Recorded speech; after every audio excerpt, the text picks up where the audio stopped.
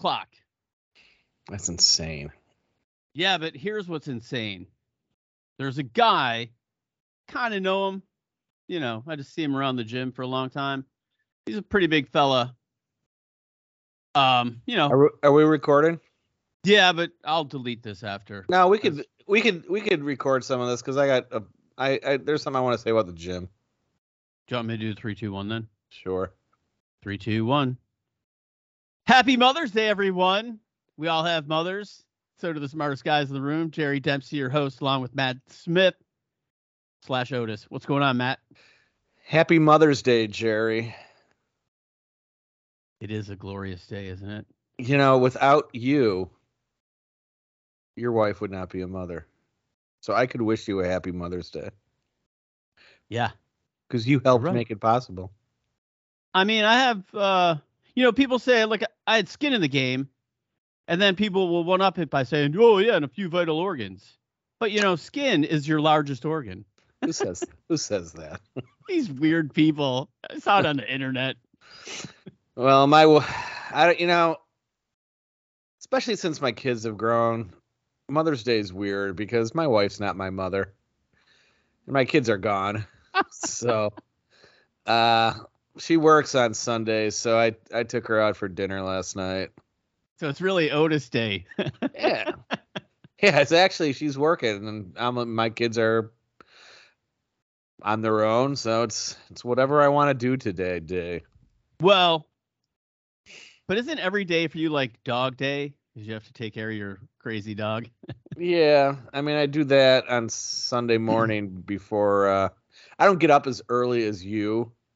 You get up at an ungodly hour. On Sundays, I'm usually getting up, I'm turning the coffee maker on, and I'm taking the dog for a long walk before me and you record. So when we come back, she sleeps next to me and behaves. Good. That is awesome. But I'm trying to I'm only up like a half hour before we start this every week. So. Well, you seem always fresh to me, so I'm not complaining. Yeah, I'm always fresh. So what's going on? You were up early today. So I go to the gym and I like going at 5 because there's only a handful of hardcore people there. It's not loaded with everybody, right? Our gym, pretty popular, gets a lot of people, etc. 5 o'clock, there's like 10 people in the whole gym. So you could, in your mind, you just act like I own this place because no one else is here. Blah, blah, blah. I see this guy who's always there too. And he's kind of a big guy. But I see him today in the locker room. He's got his shirt off and the dude is jacked. And I mean like lean as I've ever seen him. Like he before, he had muscle on him, but he, looked like a regular guy and you would never call him fat. For a lot of reasons, but he didn't really look fat. And then I see him today, and I mean, he's just like ripped, like he's going to go on some kind of show. And I don't talk to him like, hey, we're good pals, but we usually say hi or we've talked a couple times. But I'm like, dude, like you look great, man. What, how'd you do it? Or something. I just said something like that. Did you say, what's your regimen? I just said, keep going, take the pants off. No. I just said, how did you, I go, you look great. And he goes, yeah, he goes, about 6 months ago, I was on vacation and it's the same story. And he looked, like I said, you would never call a guy fat. He looked all right. Right. How old is this guy? He's like he's probably 40, 45 maybe. All right. And he just said, I came back from vacation. My wife has a bunch of pics. And he's like, God, I've let myself go. Look at how fat I am. And he's like, I had this whole like panic thing. And I'm listening to him and I'm like, yeah, you didn't look that bad before, but I'll keep going along with you. And what he just said, he's like, I spent the last bunch of months basically starving himself, intermittent fasting. He started seeing a nutritionist and yada, yada, yada. But he's like, at the end of the day, dude, you know what it is. He goes, because he even said, he goes, you're down from some, a heavier weight. I'm like, true, but I'd like to go, I don't need to look like you. But I could go another 20 or 30 pounds and no one would miss it. And but but he said, but listen, you dedicated yourself at one point. You dropped 20, you dropped 30, whatever. He goes, and then once you got to a comfort zone, you just kind of started blowing it off, did you? And I'm like, oh yeah, that's what we do.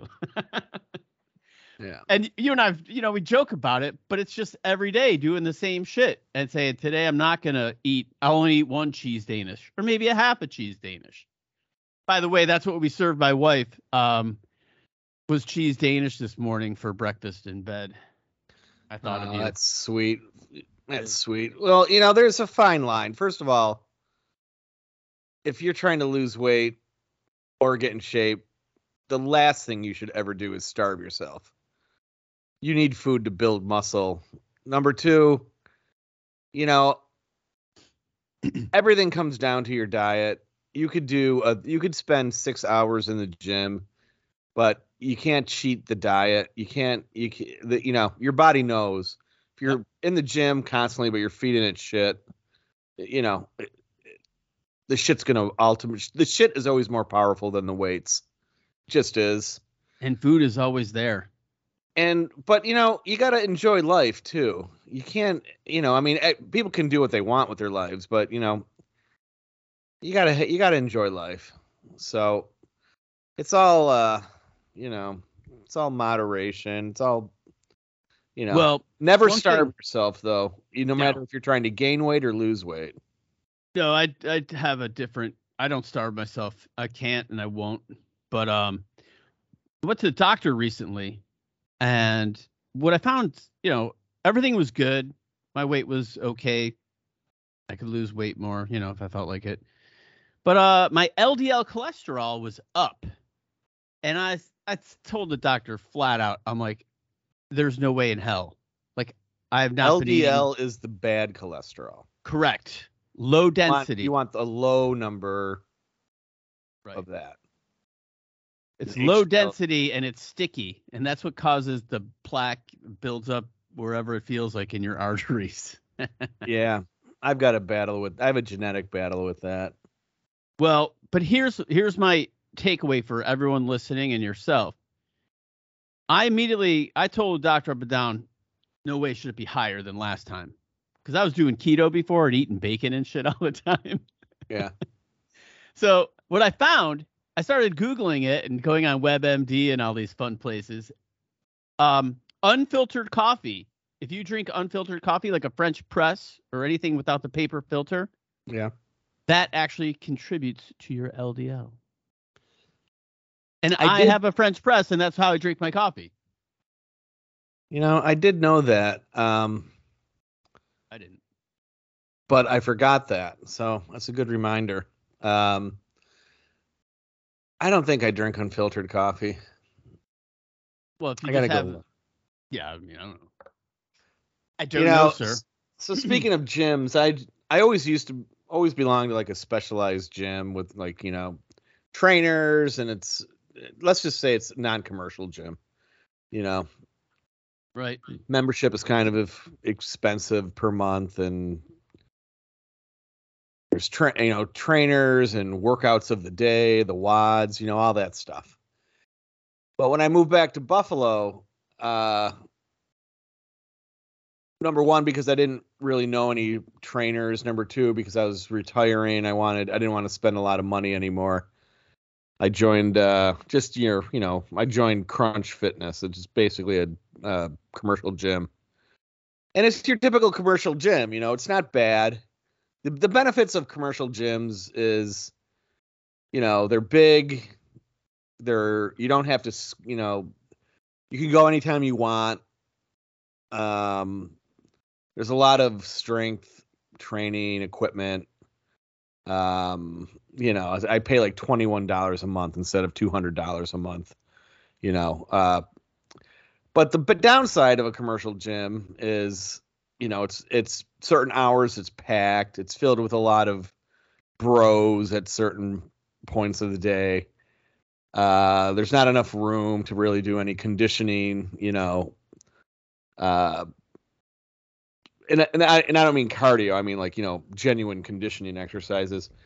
So I mean, it's your typical commercial gym. But what I love about commercial gyms too is it attracts a lot of like really old people who are like 70 and 80 years old, and they do these. They make up their own exercises on the machines, and I just sit there and I watch these people, and they're on these pulley machines, and it's like those Reels videos you see on like the internet where these things are real life. These guys, these old guys, I want to go up and ask them. They invent their own exercises, and I'm dying to know what they think they're doing, and it's hysterical. And I do everything I can not to laugh. Young kids are probably like filming these guys and putting them on the internet, but like, Yeah. on the one hand, I think good for them. They're 80 years old. They're motivated to come to the gym. Who knows what they're fucking doing? But they're here, so that's part of the battle. That's a good thing. But number two, I'm just like, on the other hand, I'm just like, what are you doing? And you're hogging the machine, like, you know what I'm talking about. You ever see these old? Oh yeah, no, I was just letting you kind of course to the end there. They leave me I see these speechless. people every day, and interestingly enough, like I'm friends with some of the trainers at my gym, Right. and I'm getting trained by one of them right now, and two of them were telling me some stories about people that have they had to take them to the hospital because they were hanging off like the pull down bar and jumping with it and doing. I don't know what this old man was doing, but he ended up snapping and falling, and they had to put him on a gurney and get him out of there. And he's back at the gym. He's like, and he likes, there's actually this one little old Asian guy. He looks a little bit like Mr. Miyagi, and he has these Pink Floyd Dark Side of the Moon swim trunks that he wears to work out in every day. And what was funny was I was trying to get out of there yesterday. So I'm like, and I hate, like the minute this game, you get to your locker, no one's around, you spread all your shit out, you're happy, you're just getting your stuff, you're putting your socks on and whatever. And I have to sit down to put my socks on because I'll fall over. All of a sudden he comes like over butt naked from the shower and is like, an old shriveled ass is right in my face. The old guys always have no qualms about walking around stark But naked. he's like right, and of course his locker's right next to mine, and there's no one else near us. And I'm like, I had like 3 minutes to get the fuck out of there. And now this little guy, and he's like, oh, hi. And I'm like, hello. I try to avoid the locker. I come like all ready to go. And if I do have to use the locker, I'll like wear my shorts underneath my pants and stuff, so I can get dressed in the gym itself. Are you a never nude? Do you like walk around with your towel? First of all, I'm a never nude. Second of all, I need those old people. They just walk around naked, like, and they stay naked for like 15 minutes. The best is, they have all these blow dryers set out in our gym for people. I was watching some old man blow dry his balls one day, and I was like, I just gotta get out of here. There's this old man that comes to the gym I work out in, and it's like, he's retired. He's in his 80s, and he comes in every day, and he wears his work boots, and he's got these Wranglers, which he wears up around his chest. He's got these cheesy suspenders, and then he's got he wears his gardening gloves. Yeah. And then he has like all these contraptions on his belt. Like one is he keeps like 4 pens in it. Then he keeps like a knife in it, and he keeps a measuring tape. And the guy's retired, so this is what he's just walking around town. And he wears it to the gym, and then he gets on like one of these pulley machines, and he pulls the pulley like as fast as he can, which is at his age is very, very slow. Yep. And he's pulling it like 2 inches back and forth. Yep. And he has like 100 pounds on. Like, what are you doing? You know, that's how the guy hurt himself. it'd He be a put better like 130 workout. pounds on it, and it snapped him back up. He'd get a better workout if he stayed home and tried to jerk off. You know, I mean, His I don't get complaint it. was that he couldn't. You know how you can adjust the thing to your knees so you can kind of snug in. Yeah. He couldn't pull the pin out to adjust that thing, that cushion. So he had a lot of room between his knees and the cushion. So when he put 130 pounds on, he pulled it down and then it snapped him back up and flipped him out of the thing. There was a guy a couple of weeks ago. He was like in his 70s, and he went to lay down on the leg machine where you lay on your stomach and you lift the you know, and it's for your hamstrings. And yeah. And he laid too far up, and he fell down. He fell and he did like a somersault on the floor, and you know, everyone had to like run over and help him get up. And I'm just like, oh man. Commercial gyms just, I mean, they are what they are. They suck though. Last one on the gym. We actually have these vibrating things. They're like this big, you stand on it and then you press the buttons and the thing vibrates like crazy. And I mean, it shakes your whole body. I'll look it up and send it to you. I don't know the trainer goes, go stand on that thing. I'm like, no, that's weird. And it's a platform, okay? And then you stand on it, and it's got a little interface, and you press in like 2 minutes at like level 5. And I go, well, what's the max? 9. So of course I go to 10. And the thing starts shaking me, and I mean, I thought I was gonna have an orgasm. But it was really, actually, once I got kind of used to it, like you could lock out your legs or just turn your body right, and you could feel it all the way up your spine, and your head starts like vibrating. Do you lay on it? No, you can. You could probably grind on it if you wanted, but I stand on it, and like you can do squats, and you know it like plays with your balance a little because it's vibrating like, and you're like, it's great. Like if you go on that for 5 minutes right when you walk in, and you're not awake when you get there, you will be fully awake and you'll be ready to fucking work out. Is it always being hogged by the women? It's no, but there should be. There's like 2 of them, and yeah, I mean, I don't know. So what do you got for us today? Oh, we're talking about war, and we're not talking about just war like what's it good for, because we know it's good for nothing. But like, you know, I was driving the car the other day, and this is what gave me the idea. All right, and I heard a wonderful Guns N' Roses song called "Civil War," right? And it's got the Cool Hand Luke. I always hated that song. The song's not that great, but the message is powerful, right, is what I would say, because I agree with you.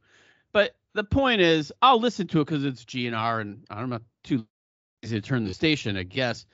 But the end, you know, the Axel goes, you know, what's so civil about war anyway? And I'm like, yeah, motherfucker, there's nothing civil about war.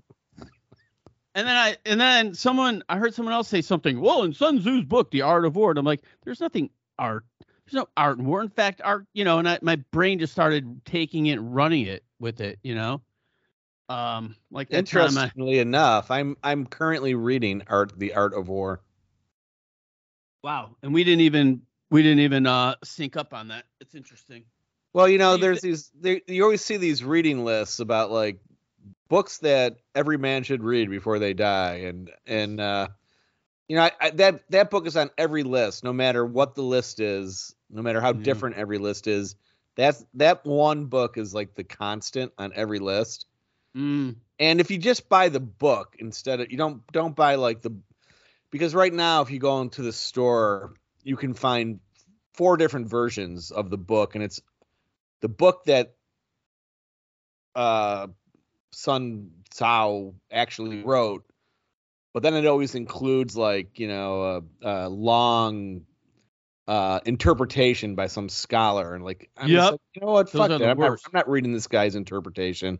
Yeah, I'm just buying the book. So the book itself is really only like 80 pages. And have you finished it, or? I'm almost done with it. And what are you glad you read it and why? Well, I am glad I read it because it does well, he again, and I know you and I talked yesterday and you said you were being punny about, saying there's nothing Well, artful just about a play war. on words, you Right, know that. right. But it's a strategy for how you attack war, and in the modern day, a lot of businessmen and et cetera, et cetera, et cetera, different populations can use that same book as a strategy for how they attack either their profession or their life. So yeah, I mean, look at anything that makes you think is good, right? I have not read it, but to your point, I've been, when you're in some kind of gratuitous interview and you're picking like the elder person's brain about stuff, and Yeah. oh, what's some career advice? Read. It's just funny because that's when someone said to me about 15 years ago, you should read The Art of War. I'm like, okay, I'll get right on that. A But lot of it I is, didn't.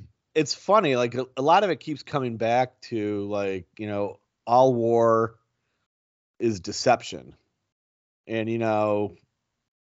using the element of surprise and, uh, the things that you don't do in war, like being reckless and being hasty and being prideful. I mean, a lot of it is all shit you've heard Philosophy. before, Yeah. but it's philosophy, and it's I don't know, it's interesting. Well, it was written in the 5th century BC. I do know that. And it makes me think a book that's been around now, what I don't know, how many centuries is that? Like 7, I guess. Yeah. That's still relevant. Well, that's, there's something to that. Same time, human beings like to fucking kill each other. So, I mean, again, I have not read the book and I can't really comment on it, but I know a lot of business guys say, we're all warriors and da da da da da. We need to kill the competition, and and that's capitalism. It's bad, and there's a lot of truth in a lot of those things that everybody seems to say. But I wanted to take more of a deeper approach to it when I started thinking about it, and you know, I was thinking about like chaos and order, right? Um, it Which you just speak seems, of often. yeah. Well, because you clean a room, it's nice and orderly. Then a week later, your house, is just a pigsty. It's funny on this Mother's Day. I'm gonna take a quick sidebar here because I know in the history or in the past you've mentioned how your wife enjoys cleaning your house a lot, right? Yeah, well, And actually, she likes doing yard work, especially. But go ahead. well, we celebrate my mother, and I have 11 siblings, and all I can tell you is my mother kept that house so spotless. Now, once we were old enough, you started getting jobs, but she had like an order to like ordering us around. And if I'll give her any kind of credit, which I do often, but she could manage all of us to do all these jobs. And we're a bunch of, you know, rambunctious kids, okay? But every Saturday morning, we would clean the crap out of that house and it would be spotless for like an hour. And then it would descend back into chaos. Yeah, it's funny. I never thought of it that way, but order and chaos, because like my house, I only had three siblings. We were all 5 years apart. So, there were a lot of times where like, you know, I got to a certain age, my sister was already gone in college, and my house was not busy like your house was. But my mom kept our house, and my mom worked all day, but she kept our house spotless. And like it was almost spotless to I used to think she was a little bit mentally ill the way she kept the house, because it was so spotless. Like we had like towels in the bathroom that we weren't allowed to touch, and Mm. furniture we had a whole room that like nobody could go in. It was like a family room, and it was like, what was the point, you know? But she would keep the house spotless, and she'd work all day. No one was home during the day because we were either in school or our parents were working. And then she would come home from work and she would tear the house apart, clean it, and put it back together.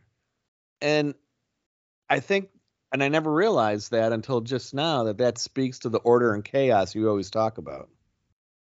Yeah, and but it's played out, there's a word, I'm going to use a big word, and I apologize for it. It's called entropy. And I had to look it up, but it's basically, to put it in terms that I can understand, it's like a car battery sitting in your car that's unplugged from the car. Your car won't run without it. But you, for whatever reason, and maybe it's Kafka-esque, I don't know, you can't get to that battery. But the battery says it's plugged in, but the car is not getting the battery. And the battery is fully loaded. You know what I mean? So that's a problem in thermodynamics. But I also see it metaphorically in our world today. We as a society want to get somewhere, and we want to do it together. We want everyone to have equity, or at least a good quality of living. I don't think everyone has to live the exact same life. That sounds insane. But like we look around the world today, and we know what's going on in Ukraine and Russia. Well, actually, we don't, but we know it's not good. But at the same time, the world is seen much worse. I don't know if that gives anybody any comfort. It certainly doesn't make me feel any better, but I don't know. What do you mean by that? Like what?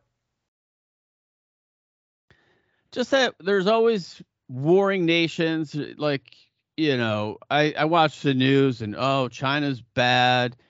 Russia's bad. They're in their country saying USA is bad. And we're all like throwing each other under the bus. But at the same time, we need each other for all this commerce that we do. So it just seems to be a struggle of how do we work when you work well, and you've worked plenty of jobs, when you have good coworkers and you're clicking, you're running, you're getting stuff done.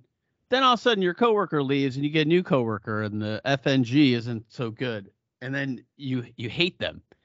I'm comparing the two, like from a micro and a macro level. And then I just wonder, what's artful about just having all this, going out and murdering the other tribe, and then the other tribe coming back a month later and murdering a bunch of our people. Like, there's nothing artful about that. No, but it's order and chaos, like I think that's what it comes back to. Because I always wondered, like, it's weird. And again, I never thought of anything in the context of order and chaos, but now that you bring it up and I'm putting together, the pieces of the puzzle, either it's with my mother but I used to have this common reoccurring thought that, like, it always seemed the world was at war, and then it would be good for 10, 15, 20 years. Then it would be at war again. Then it would be good for 10 more years. Then there'd be another war. And I always wondered why. And maybe it speaks to this order and chaos theory you bring up. There's a lot more to it. I think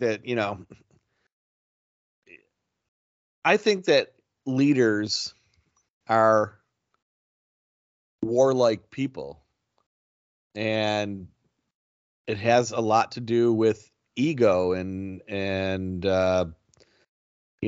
wanting power and things like that. Yep. Like George Bush, the first George Bush, he seemed so genteel, but like that guy was a badass. I mean, he was a very warlike person.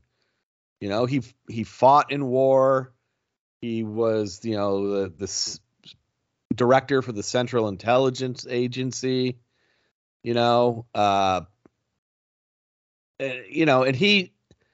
don't think there was any. I don't think there it was. I don't think. I think it was, if you followed his trajectory, he was a warlike person his whole life. There's no surprise he got us into the first Gulf War. I never understood that as any significant threat to the national interest. No, we can look back at that now and say what you're saying, and I would totally agree with you. But you think about it. I used to say this all the time. I hear from other people: follow the money. See how people are paid, and that's how they behave. What's interesting though is our generation, and you and I were born in 1967, and they say every generation goes 25 years, so we're really the only generation that didn't like. Every generation before us was influenced by war, Yep. and even the generations after us now have been influenced by war. Our generation wasn't. Our generation fit really cleanly in between the Vietnam War and all the constant, wars in the Gulf. So. Yeah, I mean, for the age of 19 or whatever, that was the average age of Vietnam soldier from America. There was never a call to action, because I remember after the World Trade Center got bombed, and there was the rally around the flag movement. I've watched these guys tell the story of, I was in high school. I'm like, I'm joining the military. I want to go fight. We never had that, to your point, I guess. There was the idea of joining the military, especially like there was a draw to it for me because I didn't have money for college. And, I thought, well, military, turn me into a man, lean, mean fighting machine. Well, there was a hangover, though, that hung over the military after Vietnam. What does that mean? Well, the military service, the public relations end of the military, the perception of the military, it changed drastically after the Vietnam War, or as a result of the Vietnam War. There was a low point for the U.S. military, like during the late 70s, early 80s. Now I think it's more common for people to leave high school and go into the military again, because our military is, it's constantly being upheld. And, thank a veteran and things like that, and a lot of that has to do with the recent wars we've been in, and the sacrifice is like, in our face. It wasn't like that when you and I were growing up. You didn't hear a lot about like support the troops and, thank a veteran when we were growing up, because there was this hangover from the Vietnam War. Right. It was kind of a period of let's not talk about it. Is that kind of what you're saying? Yeah, and it was almost the military almost had a black eye while we were growing up. Definitely were. So in a weird way, Vietnam War did our generation a favor, because it kept leaders, it kept the country from devolving into some other war, because Vietnam the country went through so much turmoil during it. Yeah. Everyone just had a hangover from it. And it kind of spared our generation, thankfully. Well, it's interesting today in today's age. My son was asking me questions about Ukraine and all this stuff, and I don't like to make an opinion unless I have enough information to feel confident in the opinion I make. I mean, I'll talk shit all day, but when it's serious, I really will avoid making a point or taking a side. And I just told him I'm a peacenik. He's like, what the hell's that? And I'm like, oh, it's slang from the old days. What was your son's question? Just like, do you support U.S. backing Ukraine? Is Russia really bad? Like, he was asking pretty good questions. And do you think we're doing the right thing by staying out, but supporting them financially. And I made an offhand comment saying basically what we're doing is taking the money. You have a rich country that's taking the money from the poor people and giving that money to the rich people of a poor country. That's what we're doing. We're transferring wealth. And, I actually know some people that are from Ukraine. And the comment that stuck with me was it's like a divorce that you still keep having to deal with each other. I'm like, yeah, but this thing's going to lead to, that's Ukraine. That's her speaking about how they feel about Russians. But, go ahead. The interesting thing is, why this war is so serious is because this is a major war in Europe that is threatening the rest of the world. And what I mean by that is, in the early 90s, around 91, 92, I was a military reporter, and I covered the 10th Mountain Division, which is a huge light infantry division. And the light infantry, the whole concept there is, unlike armored divisions with tanks and things like that, the light infantry is their mission is there to be ready to be deployed and on the ground within 18 hours of being called up by the president. We're usually with a armored division, it takes 2 weeks. So the U.S. military went through this very dramatic downsizing in the early 90s, and military bases all over America were being shut down, and the size of the military was being reduced, and people were being forced out because the Pentagon and all the powers that be assessed that there was no more threat to America that existed in places like Europe. So there was very little need for armored divisions and things like that. So a lot of the bases that closed were bases that specialized in tank warfare and things like that. And the bases that didn't close were bases like the one in Watertown, where there was light infantry. And what that did was the military leaders in America assessed that the threats were going to be regional instead of global, meaning the threats were going to be in the Middle East. And, so the next two wars that America was in were, of course, in the Middle East, and they were regional. But now this is really the first, with the exception of the war in Yugoslavia, but again, even that was in the early 90s. This is really the first war that we've seen in Europe, and that threatens the rest of the world. This has been a brutally deadly war. I mean, if you look at the numbers in just a short span of time, this war has been going on. Even on the Russian side, the number of Russian troops that have been killed is pretty astronomical. Yep. So this is some serious shit, not just in Russia and the Ukraine, but this poses like a really, really serious threat to the rest of the world. Because this is not a regional conflict.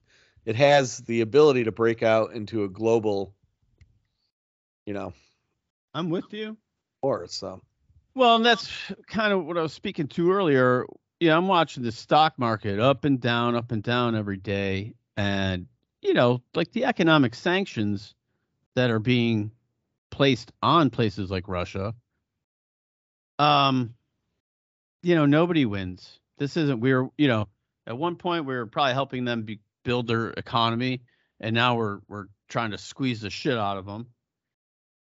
And to me, I think I try to, as much as I think globalism is scary, all of a sudden there's a case for it. And yeah, I mean, what do you do on the other hand? Do you do nothing and let the oligarchs who support Putin just get richer off this thing? I mean, it's No, I I don't don't know know. what you do. I wish I understood the stock market because I watch Squawk on the Street every fucking morning, and I have Mm-hmm. for years. And I might as well be watching like some show in Mandarin. I don't Can understand I what's give you a going on. suggestion? Yeah, First off, I love Joe Kernan, but you know, I would watch Bloomberg. I watched that too. I don't know what's going on in any of these shows. Well, the other one I was tell you to watch would be, and you're gonna probably punch me through the phone or whatever, but Fox Business News. Yeah, I'm not It- watching Stuart Varney ah, unless it's like unless it's to find some artful warlike strategy to go and get the guy. it's not really those people, right? As cute as Maria Bartiromo is, Oh, she it's is who they not. bring. They used to call her the Money Honey. I know. It's funny you brought that up. I wasn't watching her, but like I saw like I have a streaming service, so like you go down and to the bottom of your TV and you stream through like the little icons for each television show, and hers features her face, and I was thinking, I was remembering how like she was used to be called the Money Bunny No, Money and Honey. or the Money Honey, or she's just, ugh, I find her repulsive. And yeah, well, the Ramones were in love with her. Well, the Ramones were all conservatives, I especially Johnny. He was like a big time right winger. Yeah. Well, and that's fine, but it's the people they bring on the show. Some of them really know what the fuck they're talking about, and some of them don't. But even if you don't like the personality, they're going to give you information. Like I used to watch Jim Cramer and I read his book like 20 years ago. All right. So there are people that hate that guy, right? Well, he's the guy that I watch in the morning. He's definitely someone that will tell you a lot of stuff about stock market. Someone like Charlie Gasparino, though, on the other hand, the guy's a tool bag. I just don't understand what anyone's saying, whether it's Maria whatever her face is, Artaroma. Bartiromo, or Jim Cramer, or like some guest, or some dude on Bloomberg. Wait. So Maria's partner, Dege McDowell, reminds me of a female Don Imus. I swear. Don Imus is one of the most disgusting humans on the planet. Is he dead? Yeah, he's been dead for a little while. Huh. My dad loved Imus. Did he? Oh, yeah. Well, Imus was big for a while in the My dad was a 70s. fan. Him and I would listen to Paul Harvey, and then the one time he's like, "You ever listen to Imus?" And I was like, "I don't know who he is." So we would listen to him. But my dad loved that guy. I want to change gears just a little bit with you, because part of the theme of our story was, what is, war is not artful, and follow the money. That was the other thing. And then thirdly,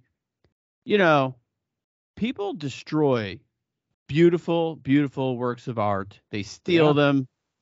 Like the spoils of war, today's electronic finance system, it's fake anyway.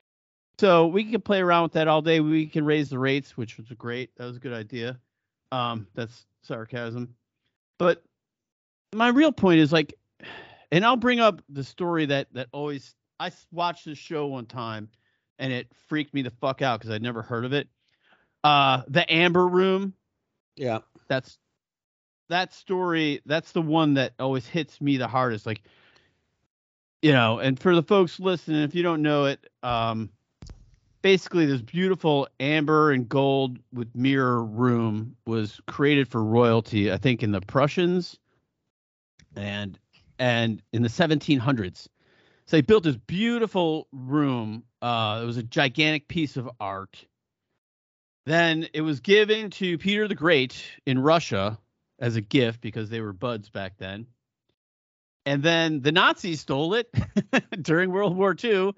And basically, when the Americans and or Russians were closing in on them, they hid it somewhere, and it has never been found. So it's really awful because it had been called or termed the eighth wonder of the world for its beauty. and I've seen pictures they've done a recreation. I think in the 80s they started doing one or whatnot.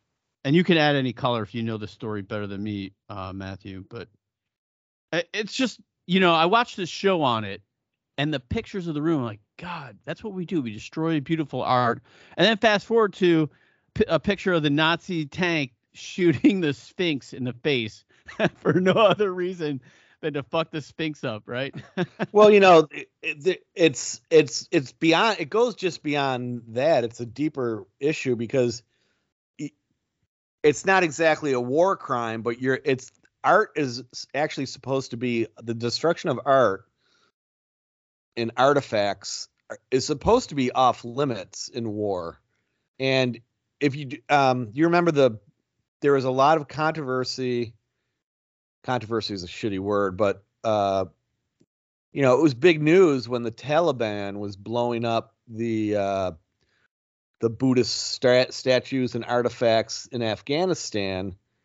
And why that's such a serious thing is when forces do that, what they're really doing is they're wiping away culture. Yep. And, that is what war does. I mean, it's so there's no winners. Even when you win, you haven't won. And what's sad about our world is that none of our idiot leaders have figured this out.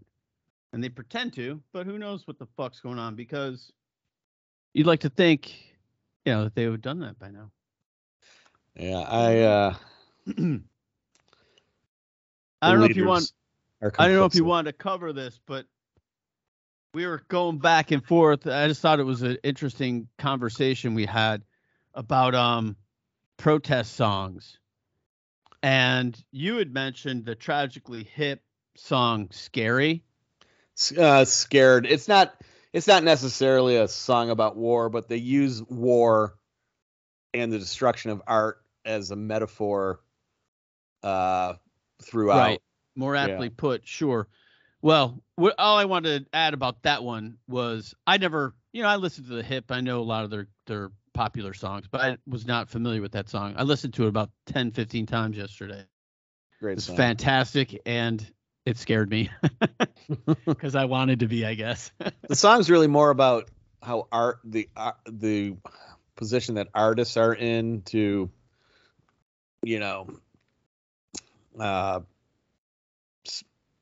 the power they hold to scare people or to elicit emotion. But there's that whole metaphor where, the art is being destroyed in World War II.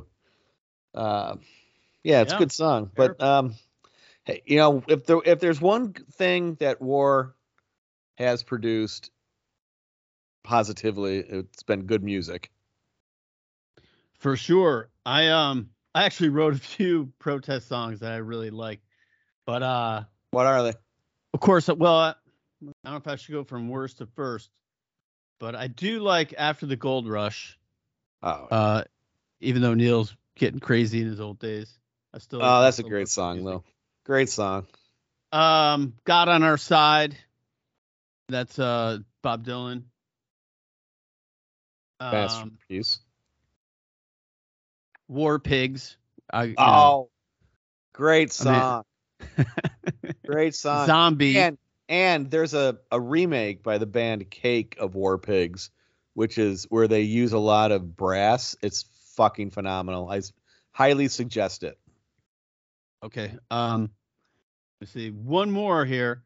And I had to look this one up. Zombie, but the Cranberries. Great real song. Good. Real good. And then For What It's Worth by the Buffalo Springfield. Yeah. But it's funny because I've never known the name of that song. I just know there's something happening here. Yeah. So that one, great song. I did, and then the last one, I want to make a quick and tell a personal funny story. James Connolly, like you and I are Irish and the Irish Troubles, and I always get turned on by those songs, and I either want to get drunk or fight somebody. But there's a band called Black 47, I'm a Yep. big fan of them, and I've seen them in New York City a whole bunch. They play bars and stuff. Right. I've seen them. Cool. Well, so my sister, the one that was on our podcast, so a while back when I lived in Jersey, she came to town to visit. Her and I went to the city. She was a huge fan. She's actually the person that turned me on to them. And so I get us tickets to go see him at Connolly's or one of the bars they played at. Mm-hmm. So we get there, and it's, not too crowded. It's before the show. We get a beer. We're standing at the bar, and up comes Larry Boy, right? Right. So he's about 6 feet from us. He gets a beer, and I'm like, Treese. There's the dude. There's the singer. I didn't even know his name. She's like, Right. oh my God, it's Larry Kirwan. I can't. I go talk to him. She's like, I can't. And I'm like, oh, I'm going to do it. So I walk over. I'm like, hey, Lair. And he's like, oh, hey, lad, what's up? And we, I'm like, hey, can I buy you a beer? And he's like, oh, I'm drinking for free tonight. Don't worry about it. So I'm like, hey, big fan of your music, blah, blah, blah. I don't want to bother you, but I go, you see that beautiful lady over there? And he's like, oh, she's gorgeous. Yeah, I'm like, and she's like hiding, like, don't do this to me, cringing. And he's like, well, let's go talk to her mate, So I bring him over, and he talks to her for like 10 minutes, and she was just so starstruck, and he was funny. He's cracking jokes, and I'm like the third wheel, just like being his little side piece. But it was just so funny. And then he got up on stage and he played James Connolly, and I'll tell you, man, I was like, I hate the English. How did we not talk about that when your sister was on? Who knows? Speaking of Black 47 and War, they have an entire album called Iraq, and it breaks down, the Iraq War, and it's a great album. I highly recommend it. Great band. Well, buddy, we're coming up. Yeah, go ahead. Just before we end, let me say, speaking of music, the worst war song, Guns N' Roses, Civil War. I was going to say The Eve of Destruction. It's so contrived. Every line in that song is contrived. I'm not a critic too. I just know what I like, and I know what I think is garbage. But I'll throw Eve of Destruction. I actually wrote that down as my most unfavorite. That's a great song. If you say so. All right, big dog. Enjoy your Mother's Day, and give that wife a hug for me, will you? All right, you do the same. Stay free. See you, buddy. Bye.